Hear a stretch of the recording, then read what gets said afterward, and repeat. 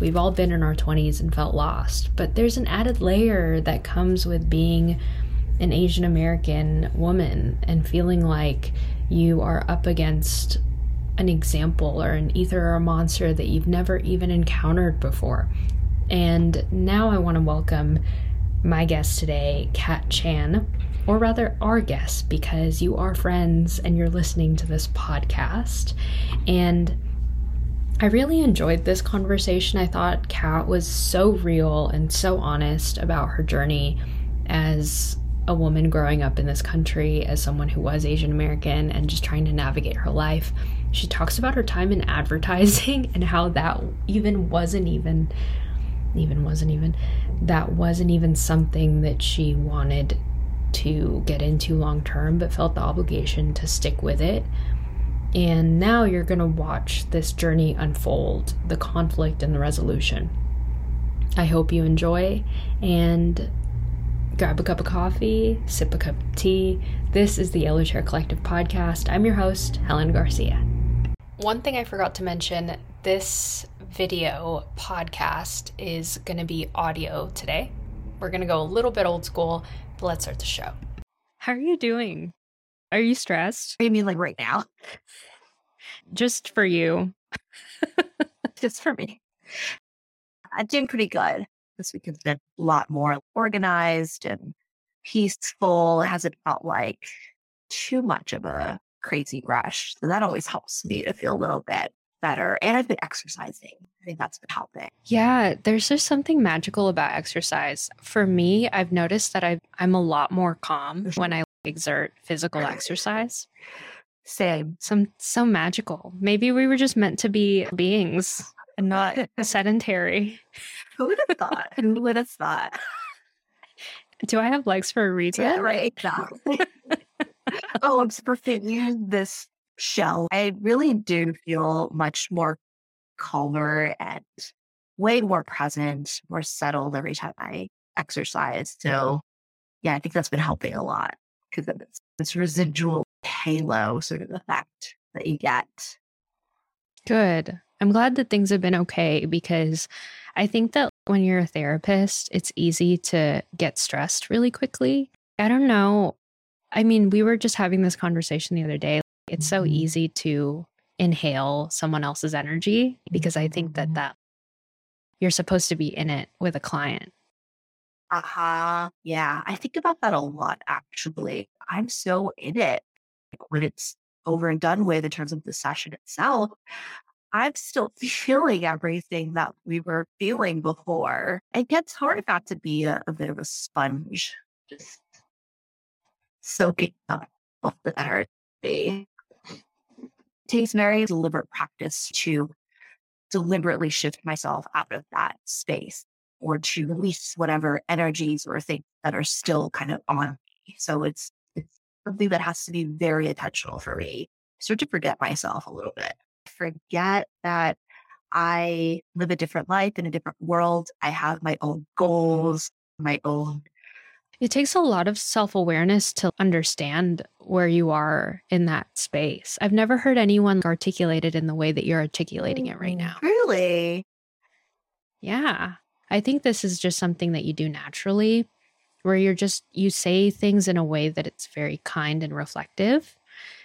So when you said that, what I was hearing was just honesty, but honesty said with a ton of grace. I have been practicing that a lot because I do think it's important.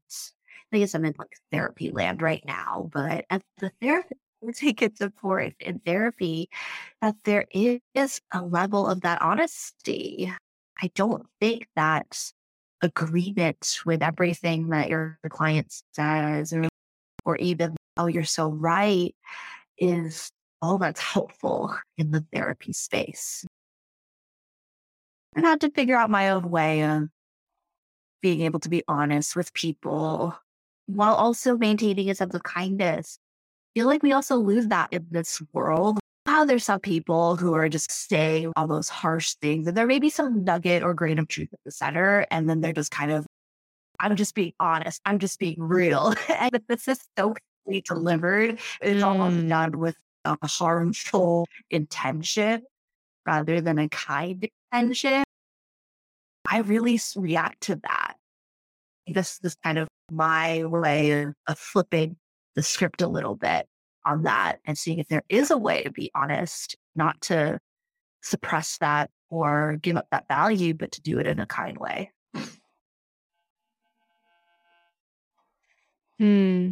I once heard someone say, it's hard for me to hear you when you're speaking to me in that tone. When our human brains are so advanced that we can pick up on the nuances on someone's face, on the way someone is behaving or their intention.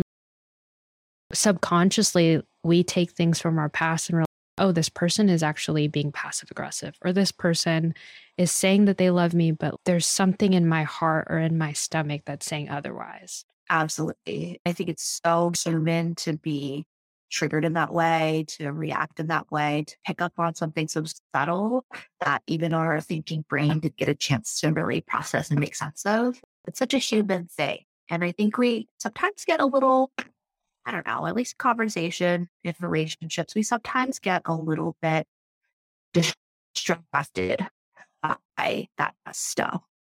We stop at the, wow, that was so hurtful how it was said. And then we stop there and we lose the ultimate message that was trying to be conveyed. We lose that opportunity for connection, for relationship. What I've noticed about you is whenever I see you interact with people or whenever you interact with me, you're genuinely interested. I think that there are people that find a balance between conversation, but you just are curious. I'm wondering where that comes from or if that's biological, embedded in your DNA. At the core of it, I have always been curious. I was thinking about this. I loved space, outer space. And just that idea of there is more out there that we don't see, that we don't live in. And also, it's so beautiful as well, so breathtaking. It was fascinating to me. So, as a kid, I had this little science collection of books, and it was these thin little books on a lot of different topics of science. And there was one on geology, one on physics. And I think I literally, out of 10 or 12 of these little pamphlet books, there was a deep comfort in looking out in outer space. Whenever I look up at the sky or when I walk out of my office, there's this big parking lot there. When you walk out into this parking lot, you just see this huge sky all around. And I think there's this intuitive sense of looking up at the sky and just feeling really small in a really good, comforting way. That the things that you worry about and the things that you obsess over and feel are the biggest, most irreparable issues ever, you look at the sky and you just suddenly get so much perspective all in that instant, all intuitively in your body, that it's going to be okay. There's this larger world out there that things that you think about, it's actually not so terrifying. Was there a moment in your life that you had that profound realization? I have this realization at least once a week, even to this. Yeah, that's a good question. I wish there was a moment where I could sense that. I grew up living in a big city and I was indoors a lot, a very sort of urban city environment. I didn't spend a lot of time out in a backyard or even camping or spending time in nature. I don't have a lot of memories of me being outside and looking up at the sky until when I was older, I would say, when I started to discover that I really liked nature, which I guess I didn't realize about myself until my mid-20s or something. Yeah, that's so interesting. So, You just don't know until you go somewhere else. Mm-hmm. Yeah. Unfortunately, life wasn't that way for me. I don't have the realization often. I struggled with a lot of, I didn't know it was anxiety at the time, but whenever I would lose a paper clip, I would get really nervous. Or when I would take a test, my body would start shivering. But it wasn't until I went to college, I think it was one of my guy friends went up to me and he said, "You're carrying so much anxiousness. You're really irritable whenever something doesn't go your way." And for me, it had to take an outsider looking into my life to realize what I wasn't creating the peace that I wanted for myself. It's interesting that you kind of have this internal sense of wisdom and introspection that you can look within yourself and realize that stuff. Yeah, that is really interesting that you say that. I do feel like I've always had some sort of sense, even when I didn't always know what it was trying to tell me. As a kid, when things would go wrong and there was a lot of conflict in my family, I always had the sense that just something wasn't right. I necessarily had a lot of times where I could compare with other families or just get a different perspective. It wasn't like I could compare that and see, oh yeah, obviously there's something amiss here. But it was just the sense that something wasn't quite right. Yeah. I was a very curious kid, but I would like to think that everybody has an inner wisdom. I don't want to make it sound as if some people have this and maybe they're born with it and other people don't. I genuinely believe that every single person has an internal compass, internal wisdom, and intuition, some sort of inner knowing that tells them what they long for, what they need, the direction they should be traveling in any given moment. I think it's oftentimes more a matter of we didn't get practice listening to it. We don't know where it is. We don't have that relationship, right? What I know about you is you worked in advertising for a couple years after college. You majored in persuasive, I think it was like something persuasive arts. Is that what it was called? You said something that was really, really, what was it? Yeah, it was something that I totally made up. It was like, I, I totally made this up. And in hindsight, I'm like, that was way too much power to give to an 18-year-old to make up your own degree. That was the deal at NYU School of Gallatin. However, yeah, you make up your own major. So everybody in the school had sort of their own spin on what they were studying. Yeah. And for me, it was called advertising and the art of persuasion. The reason why I ask you this question is because you weren't always to the place where you are now. It took a level of growth and it took a level of training yourself to really listen to you. You didn't automatically become a therapist. Can you walk me through the process of how that even happened? You have this idea of what a career in advertising is going to look like, but then you're miserable, but you stay for 6 years. Fill me in on the details of the why behind it, what you look back on and think now. Yeah. I mean, like you said, hindsight is 2020. And I look back on it and I'm just, whoa, that was so not the right place for me. And it is so clear now. I worked in advertising for 6 years. And for the entire 6 years, I was in account management. There's different departments in advertising that all come together to basically create advertising campaigns for big companies, whether it's a TV commercial or something else. And as an account manager or being in that account management role, that is really all about sort of managing the business aspect of this type of work. So it's the client relationship aspect of it. It's the managing the finances aspect of it. It's about growing and selling your business, your services, and the brand consultant and an advertising solution. And yeah, it involved a lot of, to put it frankly, almost telling people what to do a little bit. You have to kind of organize a big team. You have to keep all the parts moving. You are the person that people come to for any sort of issues or problems. You're kind of the go between in terms of the client and the rest of the team who actually executes on the creation of your advertising campaign. And it's so funny to look back on it now because I am not suited to do any of those Who were things. you? Or if you met your 23, 24, 25-year-old self, what was she like? What did she like to do? What did she think she knew?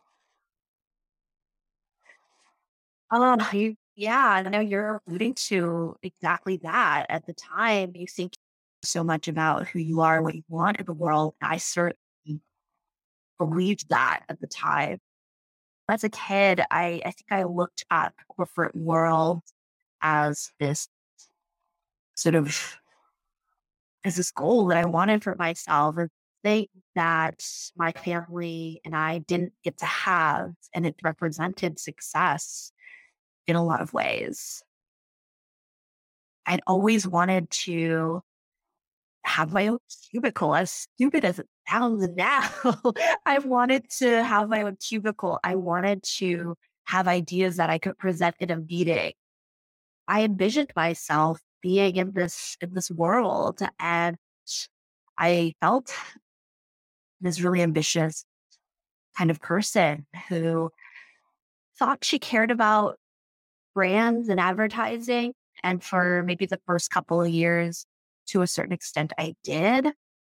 But looking back on it now, I see how I sort of took those signs and I interpreted it one way when really there were other interpretations that I think fit me better at the end. What initially drew me to advertising was that I really loved the concept of brand identities and how unique a brand could be and how a brand could express itself in the world and relate to other people. And I think at the time, to a certain extent, I was going through my own desire to have an identity and to figure out who Deep, I dear. was. That's so, so deep. This really ties into this idea of toxic masculinity where people just don't know that they're fish in water. And that oftentimes we live in this culture where we have to be tough. We have to swallow our tongue and bulldoze our way through. All of those things are signs of toxicity in our lives. When you're young, you look at the examples of what success is and you just want to embody that because you think that'll make you happy. But you lived that life and you weren't. And the bulk of those 6 years, I think, was me wrestling with that dissonance, that Wow. discrepancy. So you thought that helping other brands find identities would help you find your own identity. In a way, I didn't even realize that that was what I was craving and wanting. I was spending so much time being interested in brands crafting their identities and their expressions of their identities, whether it's through a TV commercial or a brand design. I didn't even realize that at the time that's what I was craving for myself. Instead, it was fish and water experience that you described, where I did buy into those ideas of what success means, what it looks like. I was very distracted by the glamour of it all. I started my advertising career in New York City and it all felt really important. It had that air of we're doing something important. I was really distracted by that. I was drawn into that world, that sort of, I hate to call it a lie because for some people it's not a lie. For some people it is really meaningful. So I don't, that is something where In my looking back, I don't want to sort of put down that world or say that there's something bad about it, because there isn't. It's just something different. There are aspects of it that do have a lot of toxicity to it, but it just wasn't for me. And I got caught up in it. Wow. That's an incredible story. Because it's the anti vision of what someone should be like. I don't think we talk about that narrative enough, that you can reach the top of the mountain, but what if you were climbing the wrong mountain? Because you had no idea who you were. Yeah. Yeah, I was thinking about that the other day because Exactly. I was always told in high school by every teacher, every motivational speaker, dream big. And it was always woven in with this like assumption that dreaming big meant making a lot of money and becoming really successful and working in this corporate job and working in a high-rise building. To a sense, we are working in a high-rise building, but we get to wear sweatshirts and be people and have conversations like these as coworkers. But I think in the very early part of my adulthood, I was chasing that. I was like, how do I become successful? How do I achieve? How do I do all of that? And to some degree, I do have a very type A personality. I have to do everything excellent, and you know that about me. But you do. And I do. And I think that you can't dream big if you don't know who you are first. And I think that that's the narrative that people fail to tell you, that dream big comes after this journey of self-reflection. You have to know what that dream looks like for you. Yeah, I love that so, so much. And I don't know, this is very much common, I think, amongst our Asian families. The wisdom comes from the older folks, the parents, the grandparents. They pass down to the kids what's right or what they should do or what their priorities are. Often that dream is almost given to us, whether explicitly or implicitly through the waters that we are swimming in, the people that we surround ourselves with, the things that they celebrate and emphasize as success, be it money, prestige, social validation, praise from other people or other families. You're so right in that. I think this is very true of our various Asian communities, that despite our families, immigrant families coming here for a better life, there wasn't that opportunity to dream for yourself or for your family, and that a lot of people may have had the opportunity to do. The dream was given to you. And then you come to a place where you are just so caught in that tension of, I don't know if this dream is really what I want.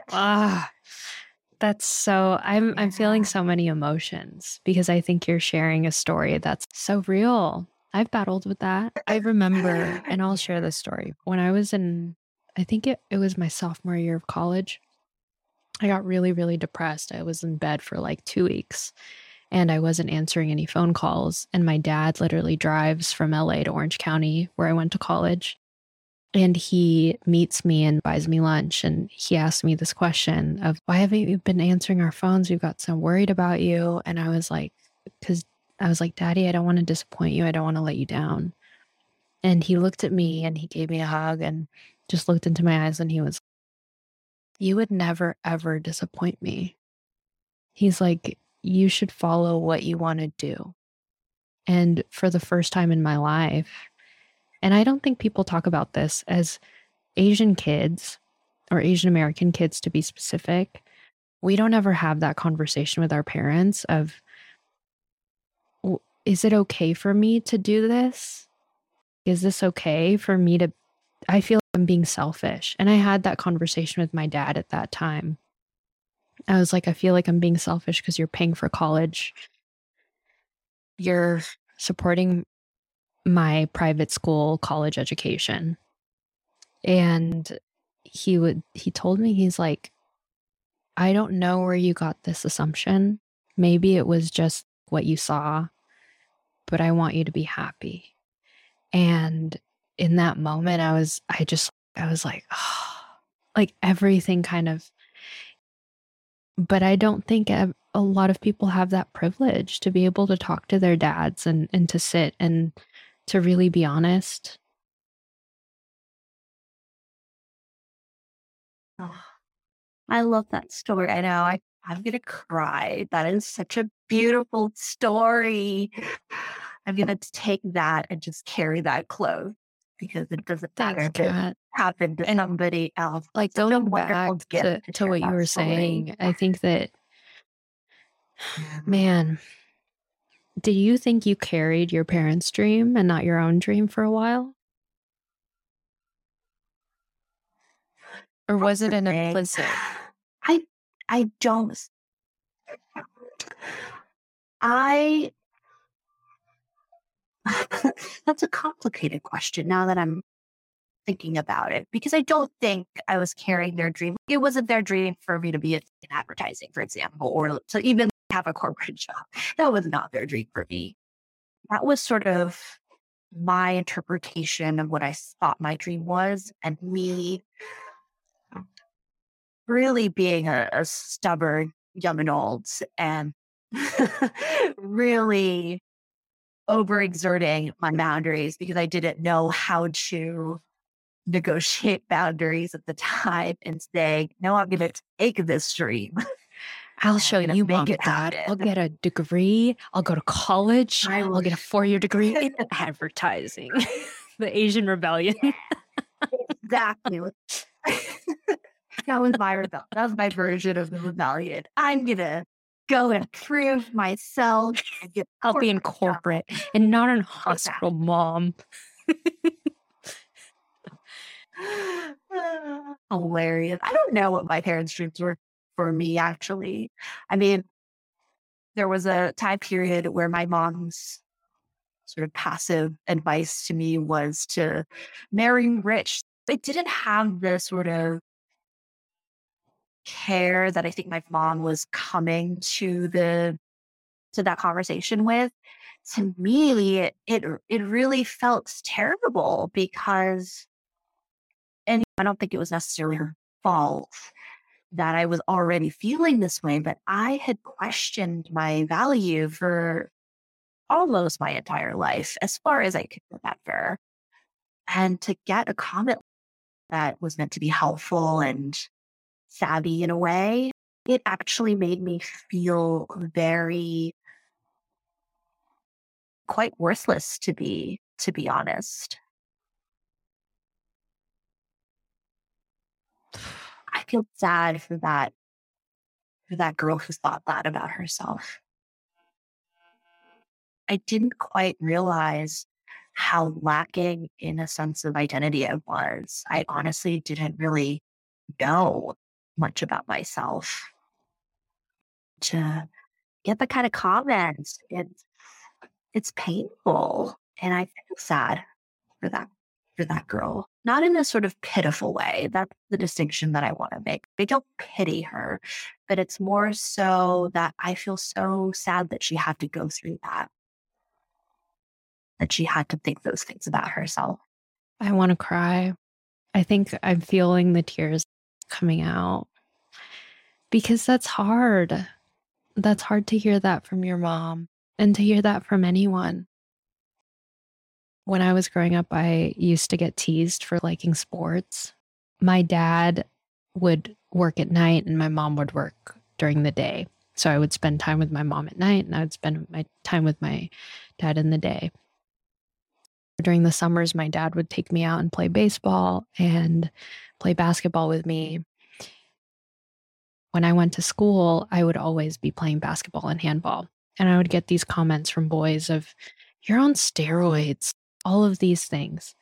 And looking back, I knew it was a form of bullying, but it made me question my own identity as well. Of I am a woman, but a woman doesn't need to be playing with Barbie dolls or any of that. But I think identity and trying to find who you are as a person is a question that we have as humans innately. What am I here for? What's the meaning that I have in my life? What am I made to do in this world? And I think that as a teenager, there's so much thinking that goes into that. To be told those things, it's a hindrance. Yeah, it certainly did make me feel more confident to explore what I could offer to this world. It's another way to think about that question rather than it being self focused of who do I want to be? What do I want? It's also, what do I want to offer to this world? What do I want to do for this world? What can I give?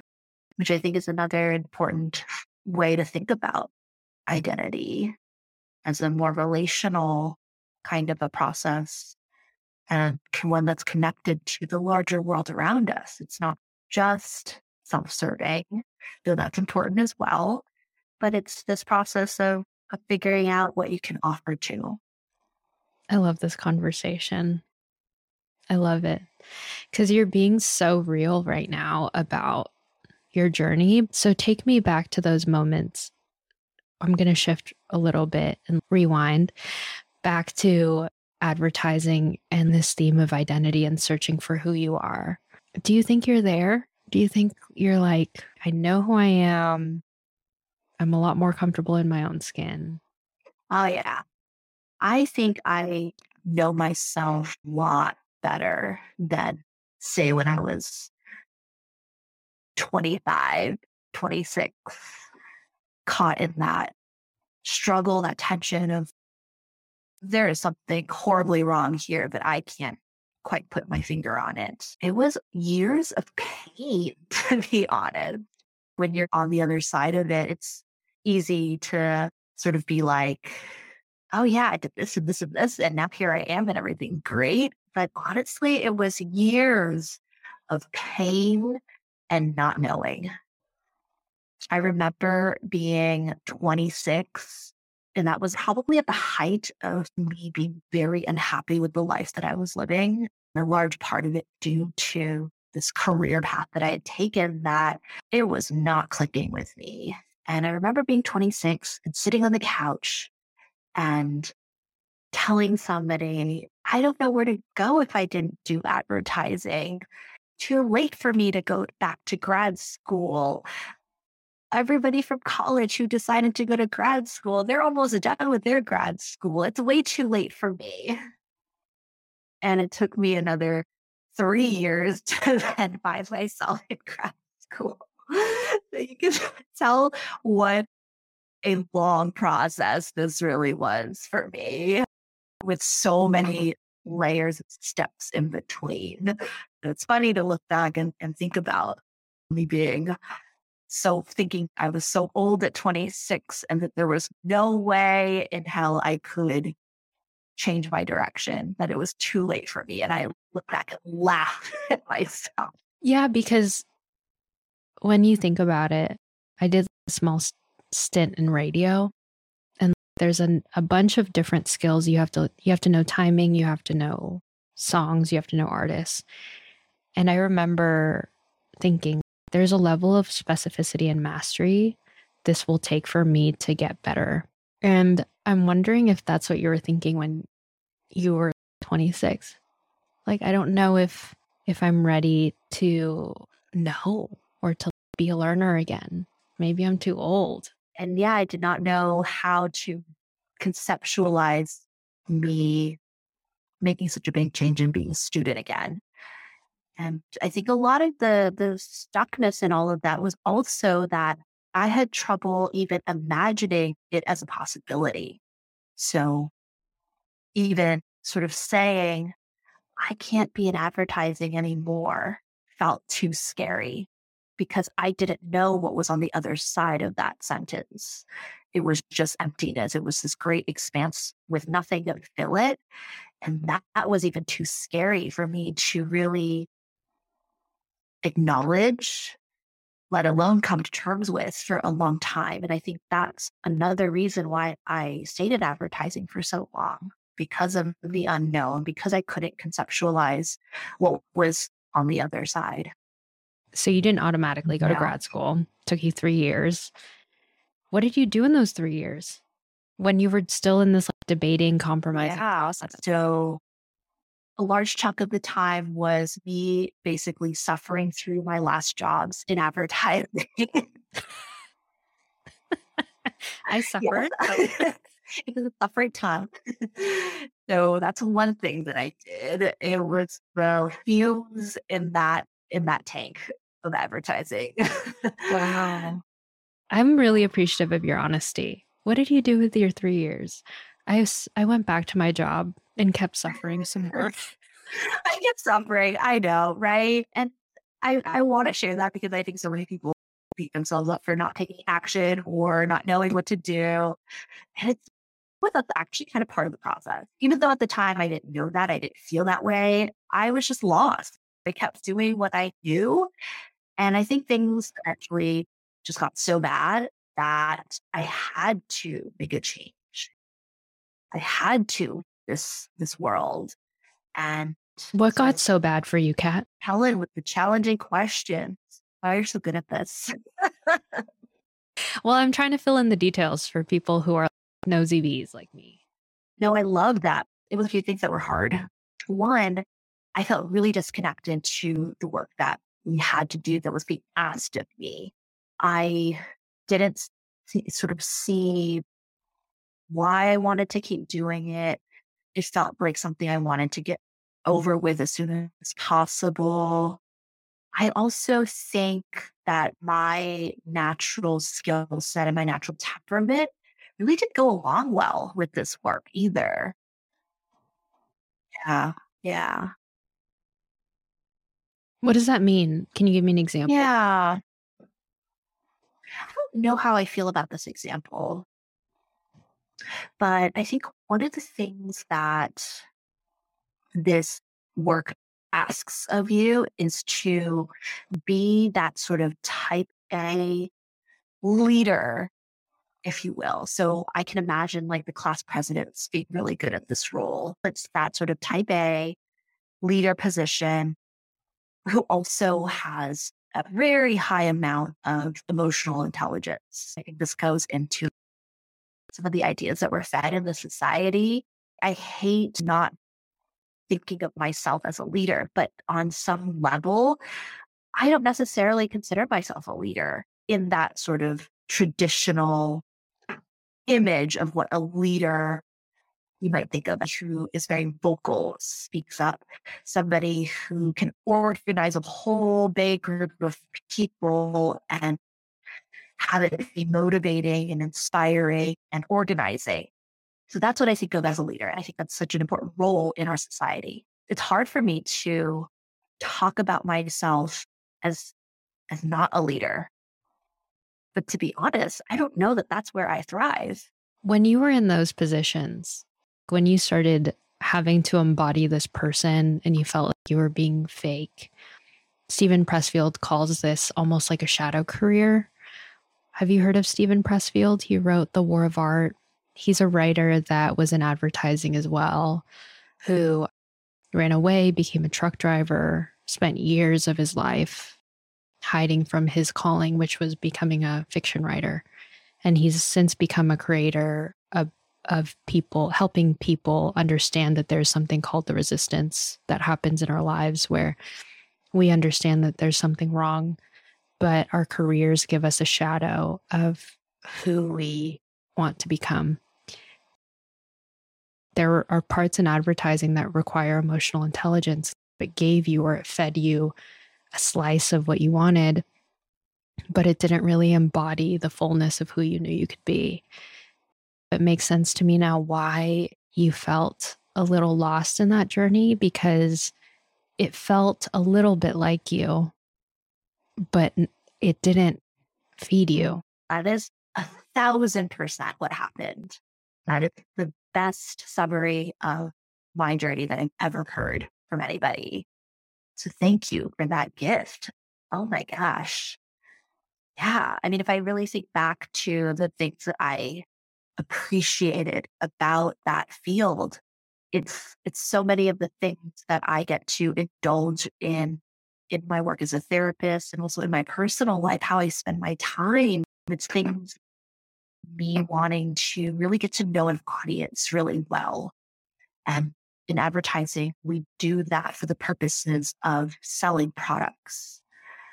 And my goal and my hope going into advertising was ultimately to move into the strategy side of the business, not account management.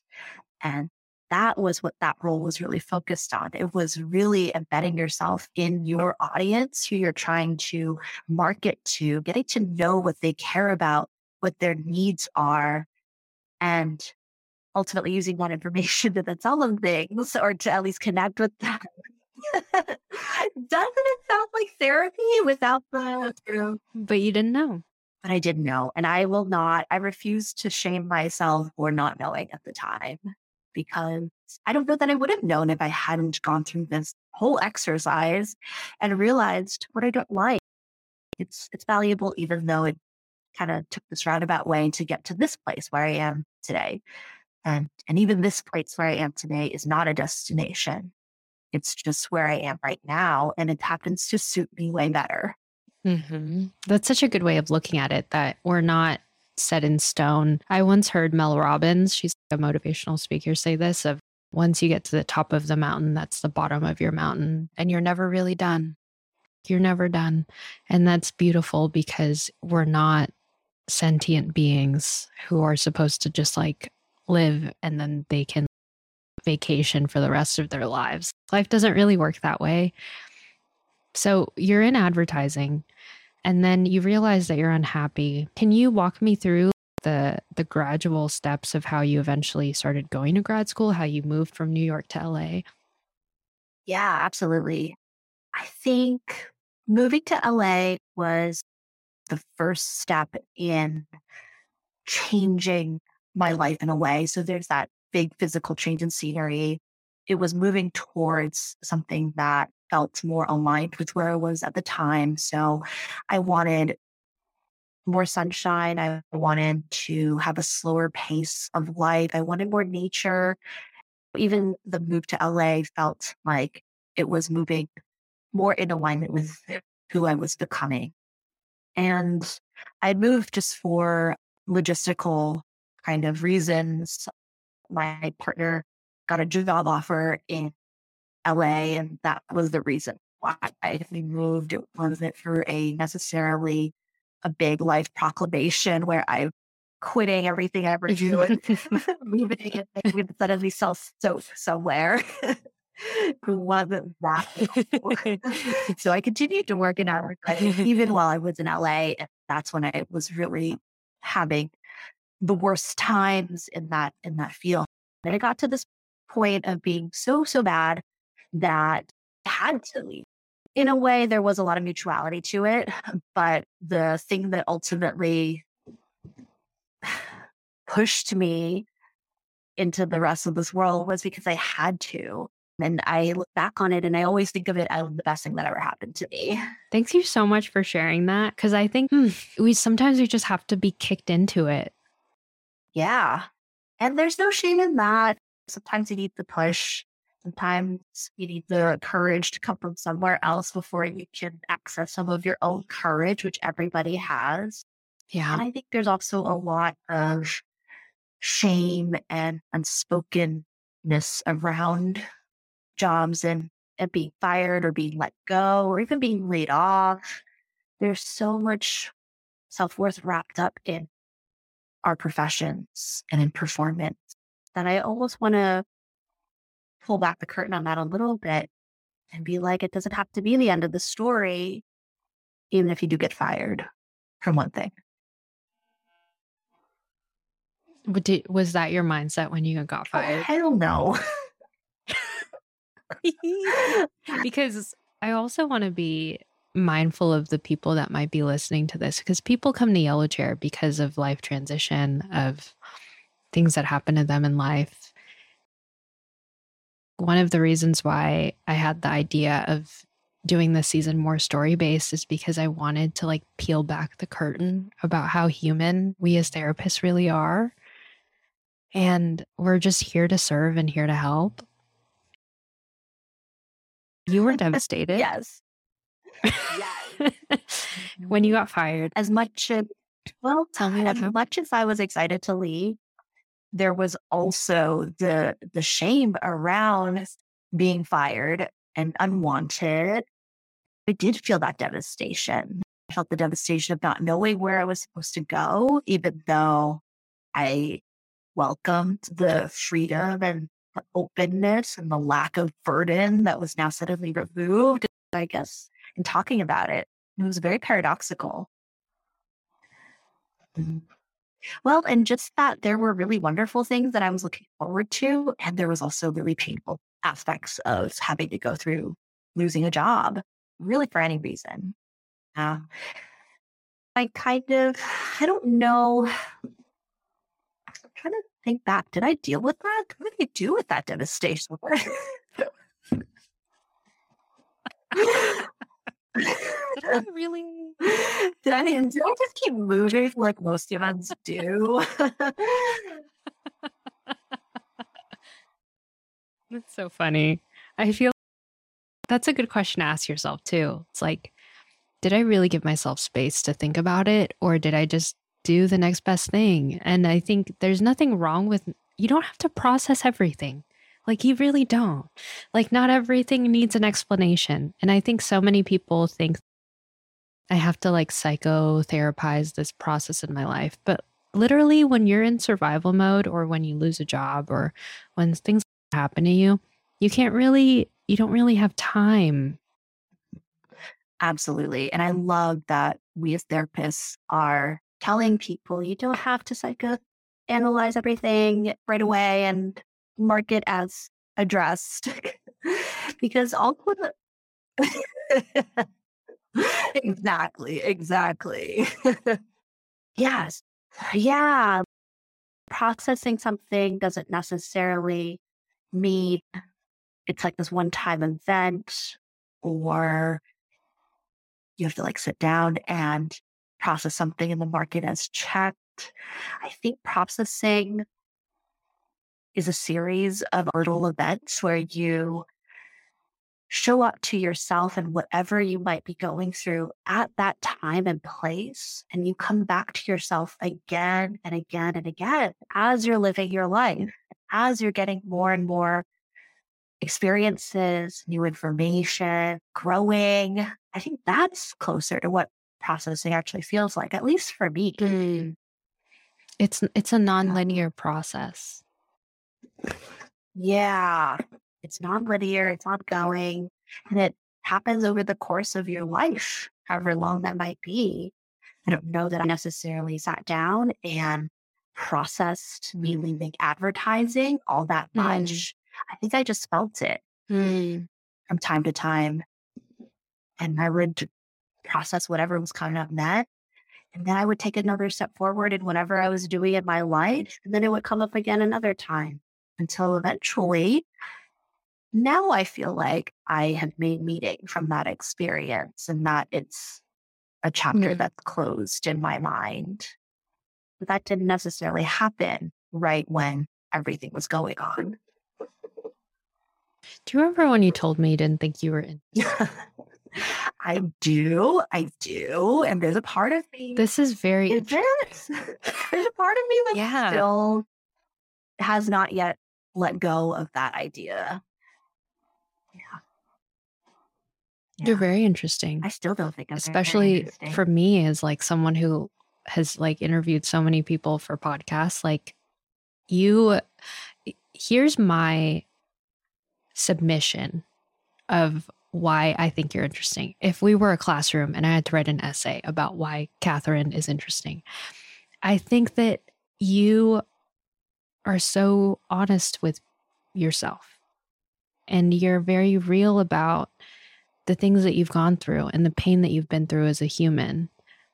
And I think that people want to hear that.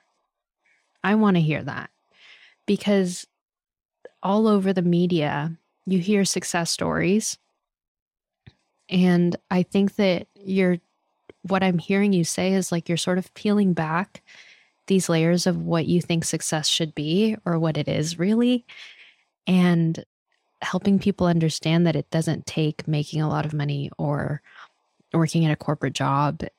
Sometimes making meaning out of things that you've been through is the beautiful thing about living your life. Thank you. That means a lot to me because I think I've always struggled to be honest, at least outwardly, to other people. I definitely struggled to be honest with myself when I was wrestling with this career situation. And I think that was one of the big lessons that I took away from this whole career debacle, which was that we have to be honest with ourselves because there's no other way to do it. So then how'd you end up here? So I took a yoga teacher training. And after I left advertising, I started to teach a few classes here and there. So I taught at a local gym. I taught with a company that sets up wellness events for corporations, was really cool for me to be able to go back into the corporate physical space, but in a completely different role. And that was actually really healing for me to be able to do that, to see myself be able to do that. So yeah, I started to teach at different companies. I taught at AT&T down in the South Bay for a couple of years. And I started to even work at the local gym doing some administrative stuff. And it was by no means organized or laying a path for myself forward, but it was kind of giving me the opportunity to do what I needed to do to continue living while I figured out the rest of the plan. And then from there, I think the other big thing that I did was I really started to ask myself what I liked, what I wanted going forward. So some of the questions that I asked myself were, in my ideal day, like what would I be doing? What would happen? How would my day be structured? I asked myself, who do I look up to in this world? And not because they make a lot of money or they have all these achievements that other people think are really cool, but who do I really admire? And the person that I thought of was Oprah, her personal journey through adversity and triumphing over that. That is already in itself so incredible. And to see her, like her job is to sit down with people and talk to them about life and their journey and how to be happy, how to heal, how to live a fulfilling, wonderful life.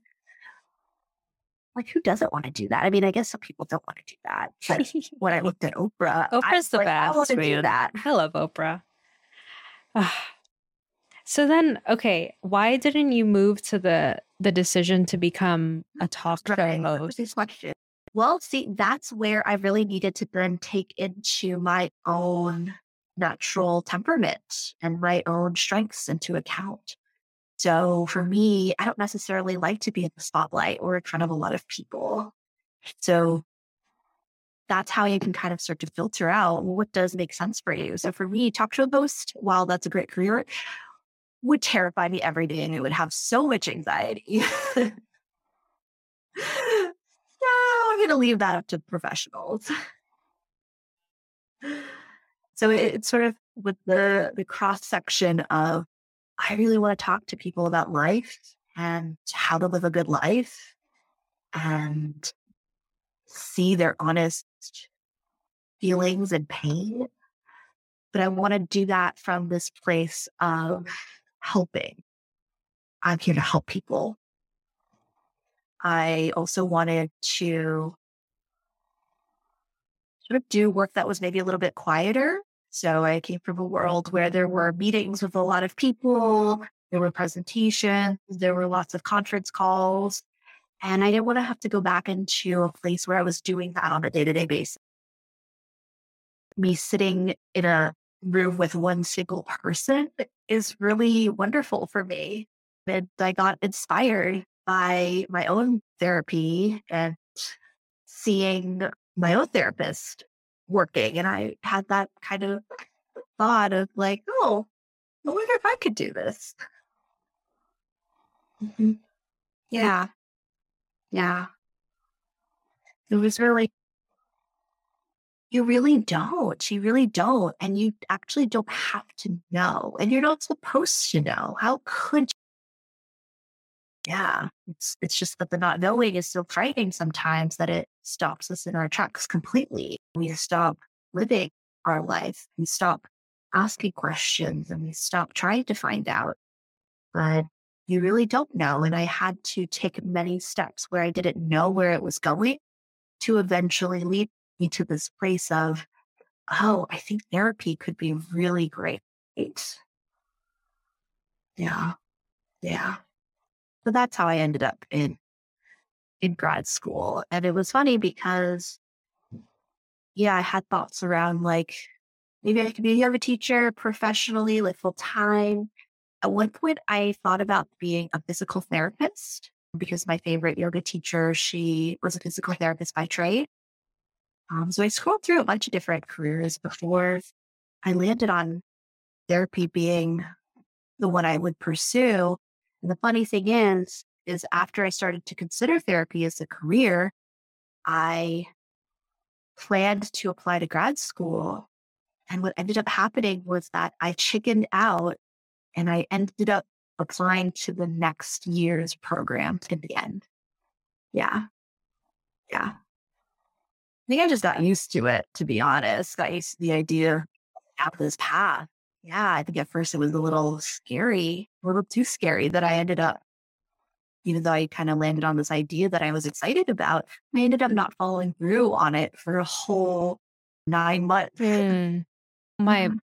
can I tell you a story? I didn't know that getting a master's in social work, which is my degree, would lead me here. Yeah.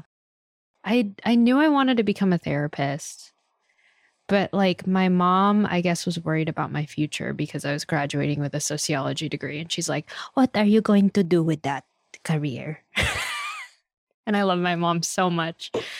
But she's like, "Honey, if you don't want to be a nurse or if you don't want to be a doctor, there are these women that come to our hospital. They just literally sit and listen to people talk and they have a conversation with them.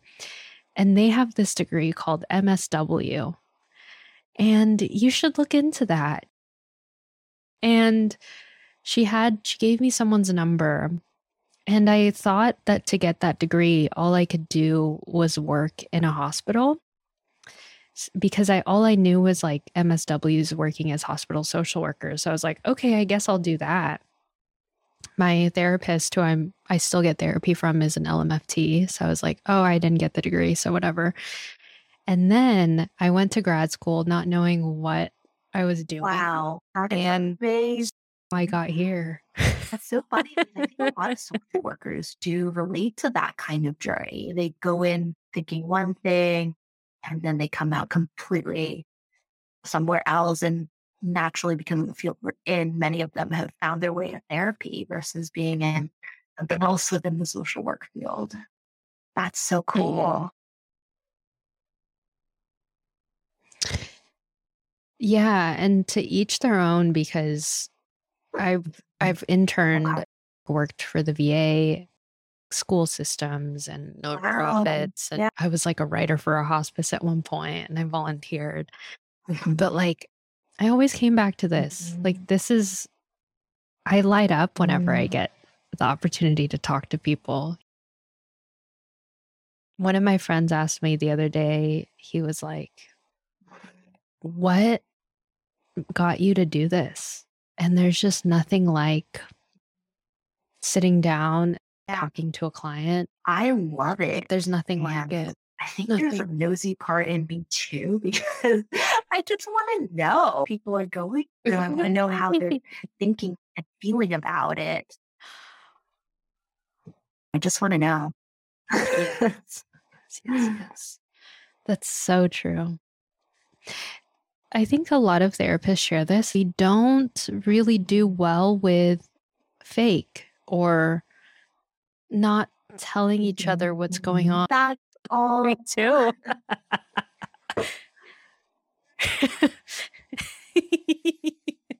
I can see you as a 10-year-old going, really? I love that. I remember, like, that's actually something I admire in a lot of my friends. The reason why I became friends with them is they know when I'm not okay. And I think I really do believe this. Woven into the fabric of every human is a desire to be seen and a desire to have friendship and relationship. And when people notice, like, there's a change in you, it's nice. Yeah.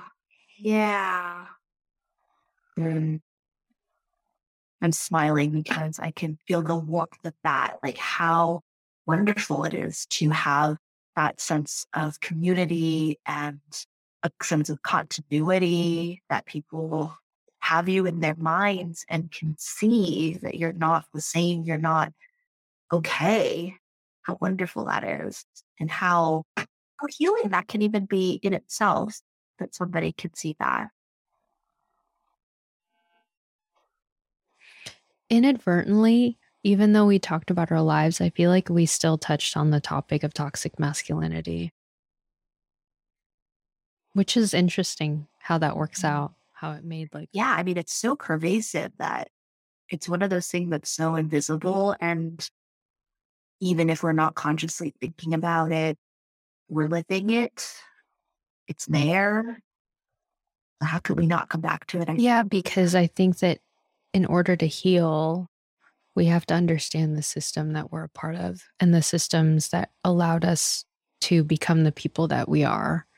And your story really encapsulates that. It's like the systems and how the systems affected you, the corporate system, the education system, this distraction of success and what success is.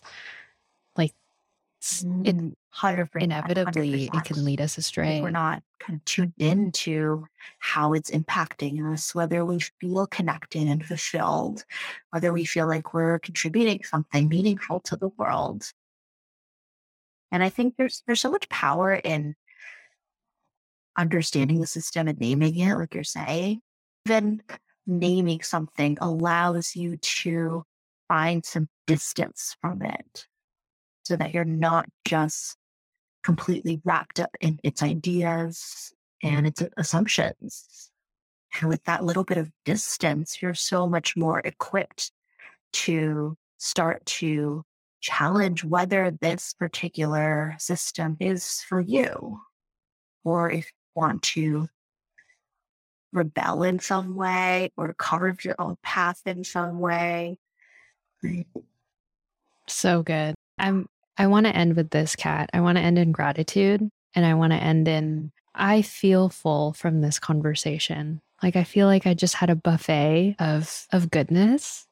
You're an incredible human. And I say that because I'm appreciative of how honest and vulnerable you've been today. And I have no doubt that this is going to help people and it's going to serve people well. But beyond that, like, I feel honored that I get to work alongside you, because you've done so much incredible work on yourself that it shows just in how, like, you tell your story. And I get excited that I get to watch that and I get to witness to that. Thanks, Helen. I am so happy that I got to meet you and we get to work together. I feel like you just bring so much to the table, like not even like work wise, but just in relationship and conversation. It's awesome. And I'm really glad that I did this, even though I was a scared bunny.